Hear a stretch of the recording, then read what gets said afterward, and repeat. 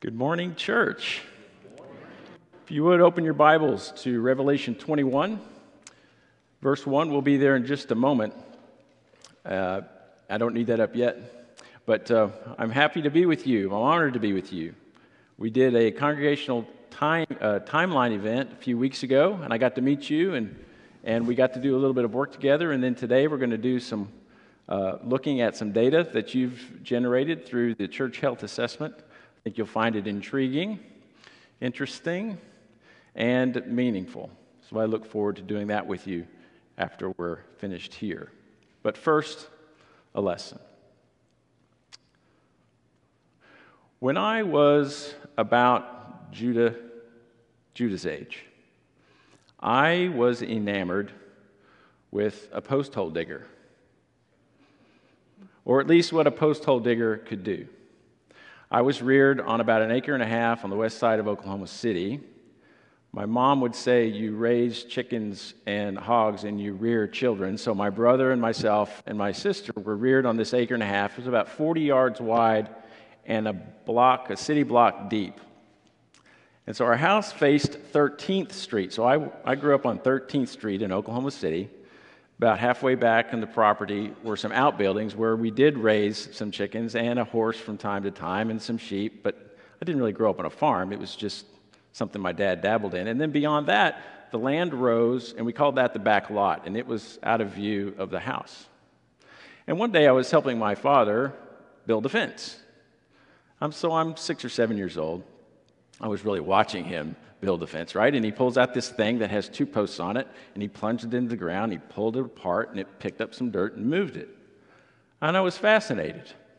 Like, look at that. I didn't know they made a tool that could do that. And then I got really fascinated by how round the hole was.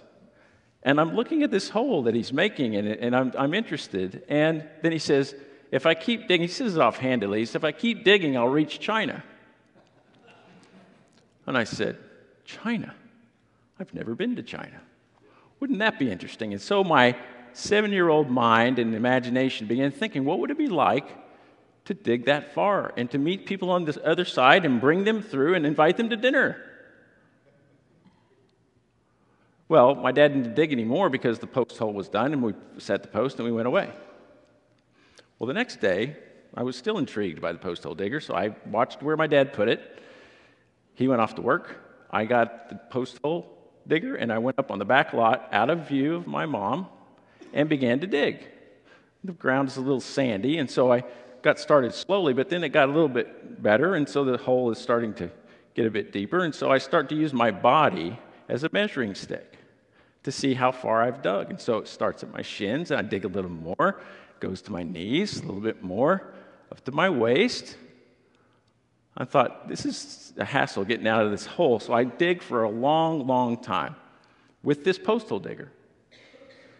And then I thought, maybe I'm close. Maybe if I jump down into this hole and hit it with my feet, I'll knock through and I'll be on the other side and I can invite my friends to my home. So I jumped down into the hole, down past my shoulders, and now I'm looking at eye level with the dirt, and I'm stuck. And I can't get out. And now, since I wasn't an experienced digger, the dirt was close to the hole, and it began returning to the hole. And it began to come in on me. My life didn't pass by my eyes, but I did hear the sound of my mother calling my name. And so I screamed out. But she couldn't see me because the dirt I'd piled had blocked her view, so she could hear me, but she couldn't see me. But finally she came before too much dirt got into my mouth, and I soon found myself out of the hole, and my mom was properly rearing me all the way from the hole to the house. And I felt my mother's love and the warmth of it that day, perhaps more than any other day of my life. My vision of reaching people through the ground was pure-hearted, but certainly ill-conceived and ill-fated. But since it was 50 years ago, it's long-lived, but not that useful. So this church is looking for vision. It's trying to understand what's next. The definition of vision, The ability to see. That's one way to think about it. That's one definition. We use our eyes exceedingly well, and they are necessary for our life. If any of you have had any trouble with your vision, you know how important it can be. And if anybody in the room is impaired to the point of blindness, you recognize our society expects us to be able to see, really, and doesn't make much accommodation for it. When we see, neurologists would say we're using 50% of our brain capacity to see an image, have it pushed into our brain, and then understand what it is we're looking at. It's a really important sense that we have. Another way to think about vision is planning for the future using your imagination and wisdom. If a woman has a vision for the company that she's trying to build, she's seeing into the future and with expectation, using her imagination to create images of what the future might bring. For our purposes as a church, perhaps a very good definition of vision is an image of the preferred future, or an image of God's preferred future. And as we talk about vision, some very closely aligned words start coming to fore. You've heard them: imagination. If you're going to see an image with your eyes, you don't have to use your imagination to see it, but when you want to see something into the future, you're going to use the other parts of your brain to imagine what is next. You could even call it a dream. What are we dreaming or imagining? So this brings us to our scripture. Turn again to Revelation 21. And let's read what vision God has given John in this passage. John's been seeing a lot of things, lots of visions, and here's one from God that could be considered God's imagination for what could be ahead. Then I saw a new heaven and a new earth. For the first heaven and the first earth had passed away, and there was no longer any sea. I saw the holy city, the New Jerusalem, coming down from heaven, out of heaven from God, coming down and prepared as a bride beautifully dressed for her husband. And I heard a loud voice from the throne saying, "Look, God's dwelling place is now among the people, and he will dwell with them. They will be his people, and God himself will be with them and be their God. He will wipe every tear from their eyes. There will be no more death or mourning or crying or pain, for the old order of things has passed away." He who was seated on the throne said, "I am making everything new." Everything is new. A new heaven and a new earth in this passage. God is saying that we are his people, and he is our God, and he will be with us. God with us, Emmanuel. He's also saying he'll wipe away every tear that we have. This church has shed some tears. No more need for tissue. The tears are gone. No more wakes. No more funerals. No more coffins. No more death. Right? No more opioids or concerns about being addicted to them because there's no more pain. Everything is new in this imagination of God as he's put it to us. Jesus prays a prayer that is also his imagination or his hope, his desire, his dream. Turn to John chapter 17. And let's look at verse 20. This is Jesus' prayer in the garden before he's crucified. And while we could read the entire prayer, the part I want to concentrate on is this, verse 20. "My prayer," Jesus said, "is not for them alone," meaning he's talking to God and he's talking about his disciples. "I pray also for those who will be in me through their message." That's you and me. "That all of them may be one, Father, just as you are in me and I am in you, may they also be in us, so that the world may believe that you have sent me. I have given them the glory that you gave me, that they may be one as we are one. I in them and you in me, so that they may be brought to complete unity. Then the world will know that you sent me and have loved them even as you have loved me. Jesus prays for, hopes for, dreams for unity. So these two examples of the imagination of God or the dreams of God or the desires of God are things that we can use as a way to get into what we are called to do. Our vision, our imagination. You know, certainly we could imagine on our own. We imagine all kinds of things. We imagine terrible things and we imagine wonderful things. Our imaginations are a wonderful tool. We could dream without God. We could make up something that we wanted to do on our own. But why would we? We're Christ followers, right? And so we engage dreaming with God. Dreaming with God means listening to God. My friend Grady King says, if the Spirit of God lives in the people of God, then listening to the people of God is like listening to God. God is speaking to us. So we listen to Him, and then we pray to Him as well. We stay in communication with God as we dream and consider what might be next for us. What else can we do as people of God? We can consider, what has God given us to use? What talents has He assembled here for us to use and to go forward with? Sometimes, because of our society, we live in a deficit society where we always are thinking about what we don't have. But when the apostles came to Jesus and they were concerned about the people fainting along the way because they'd been out in the desert for a while, Jesus didn't ask them, well, why didn't you figure that out before now? Or, what are you missing? What did He ask them? What do you have? What does Chenal Valley have that God has provided that you can use and move forward? So we dream with God. We work with God to create what's next. This is an opportunity for us. What is screaming out to be paid attention to in your neighborhood is another thing you could consider. What is the burden on your heart as you work out your salvation? As an individual, yes, but then as a collective, we begin to talk with one another about what it is that moves us and we want to see solved.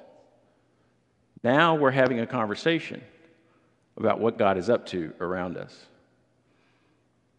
So this is an opportunity for us to have a conversation about vision, about dreaming. If we dream something that we can accomplish, that's not a God-sized dream because we can accomplish it without God. So we dream big. We dream God-sized dreams that at the end, if that ever comes to fruition or if we ever start heading that direction, then all we can do is point to God, not to ourselves. So often we dream too small for what God might be able to do with us. Because we don't have what we need, or because we think we're too small. This is a bit of, a self-image. How are you thinking about yourselves? Well, if God is for us, who can be against us? Right? So now we continue to dream. What does a dream get us? What does a God-sized dream create? It gives us something we can see. It's an image of the preferred future. This dream that we've created gives us something to grab a hold of, to possess and move on. It gives us a chance to say no to the things that don't pertain to the dream and say yes to the things that do. So we move forward. It's shared. It's communal. And so we're all in the same position. We're all heading toward the same goal when we dream together. You might say, well, are we going to dream together? Yes. The intention is that we are going to dream together. This isn't going to come from just elders and ministers and maybe even some leaders, some opinion leaders. It's going to come from all of us. We're all going to have this conversation as we move through. So we share it. It gives us something to live for, something to move toward. When Martin Luther King Jr. spoke his I Have a Dream speech, one of the things he dreamed for was his 4 little children would not be judged by the color of their skin, but the content of their character. Those kinds of statements are dream statements. They're vision statements. And creating a vision takes a bit of time. It's not something you do overnight. Because if we're going to talk with each other, and we're going to spend time with each other understanding what's next, we'll have to spend time together. We get to spend time together. We spend time together thinking about, talking about what's on our hearts, what's moving us. So we're dreaming with God. We're all dreaming together. And we're working this out as a team, as a group of people who are wanting to go the same direction.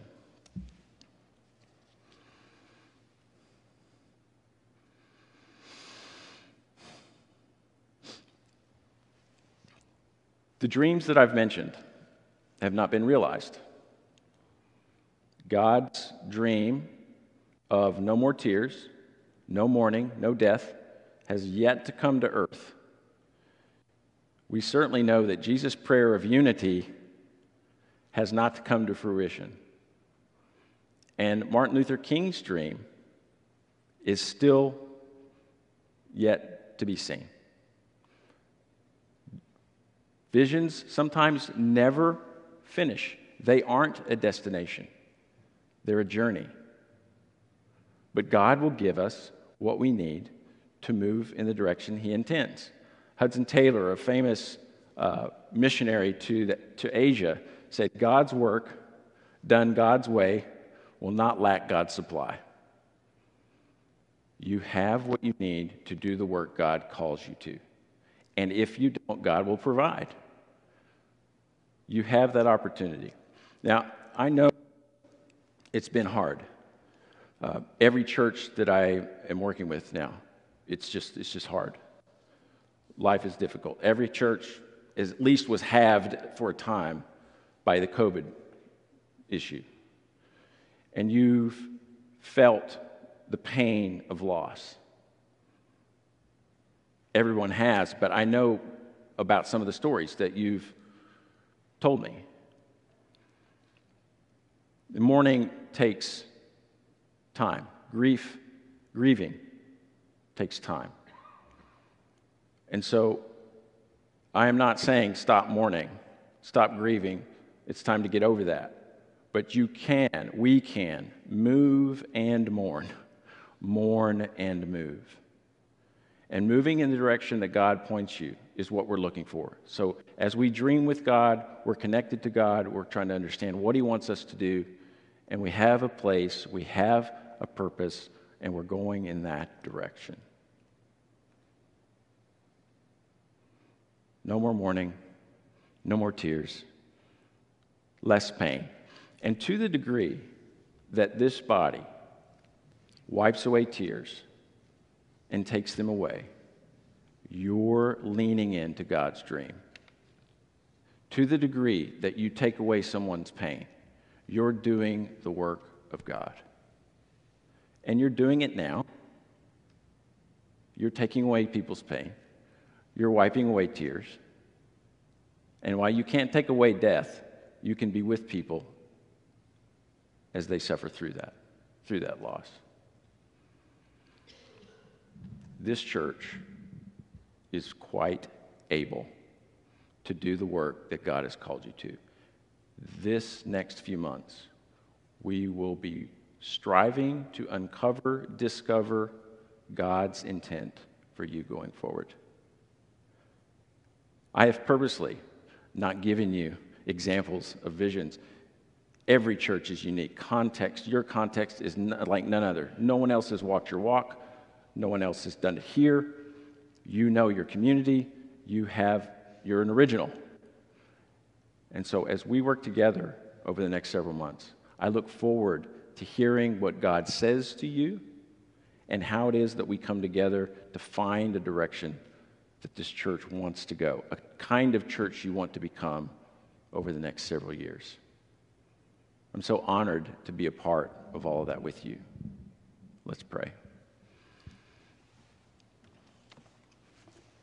God, you are able, more able than we could ever understand. You have told us that you will give immeasurably more than we can even ask or imagine.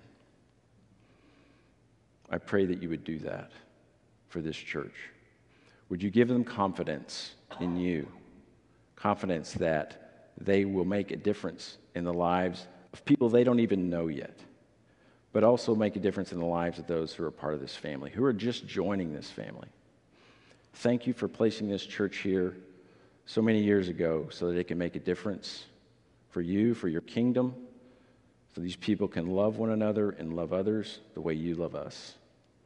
Thank you, God, for giving us a dream that we can pursue together. It's your name that I pray. Amen. You stand and sing.